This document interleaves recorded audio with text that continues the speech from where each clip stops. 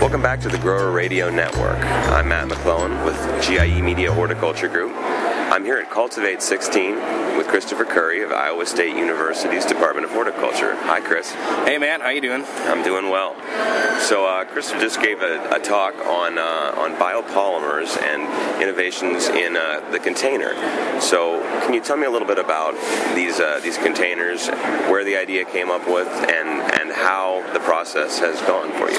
Sure. I think biocontainers are something that there has consistently been some degree of interest in horticulture for, and as sustainability is increasing in producers and consumers alike, it brought biocontainers back to the researchers as far as let's get back to trying to find something that works here.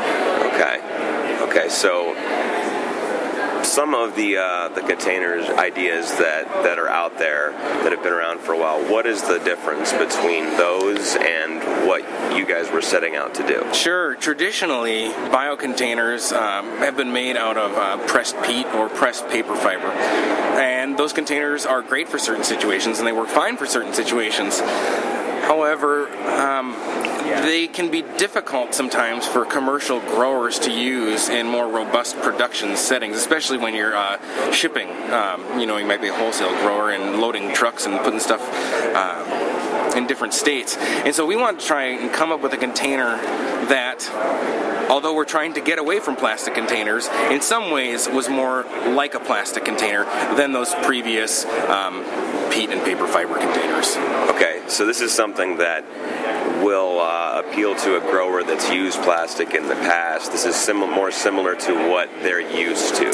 I think so. I think that our materials help make the proverbial medicine go down a little bit smoother with respect to transitioning into biocontainers, because it looks more similar to a plastic container, it feels more similar to a plastic container, and generally I think growers are cautious in adopting new technologies because their livelihood depends on it, and something completely different can be intimidating, whereas a variation on a theme can be a little more acceptable to try in production. Okay. So what are the benefits of some of the containers that you've come up with as part of this research project? So we've got a couple of different attributes to these containers depending on the biopolymer material that we use. So we've got some biopolymers that can degrade 6 to 8 months after you put it in the ground or put it in a compost pile.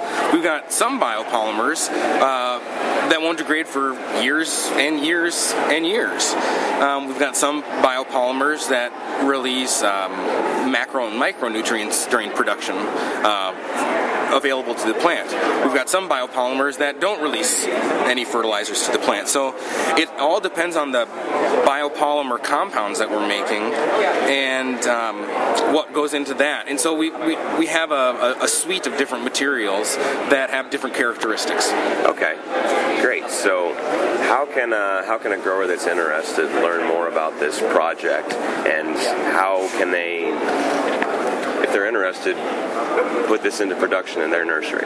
Sure. Well, feel free to contact me, ccurrey@iastate.edu. You can call me. You can get a hold of Laurel Biocomposites. They're another one of our partners, and they're working with some manufacturers to bring these to market. And we've got the prototypes and the molds, and we're making them. We haven't seen a full-scale rollout, but they are available to the interested grower. Excellent. Well, thank you very much, Christopher, for sharing some information about this research with us here at Cultivate. Thanks for your time, Matt. I appreciate it. All right, and thanks again for listening to the Grower Radio Network.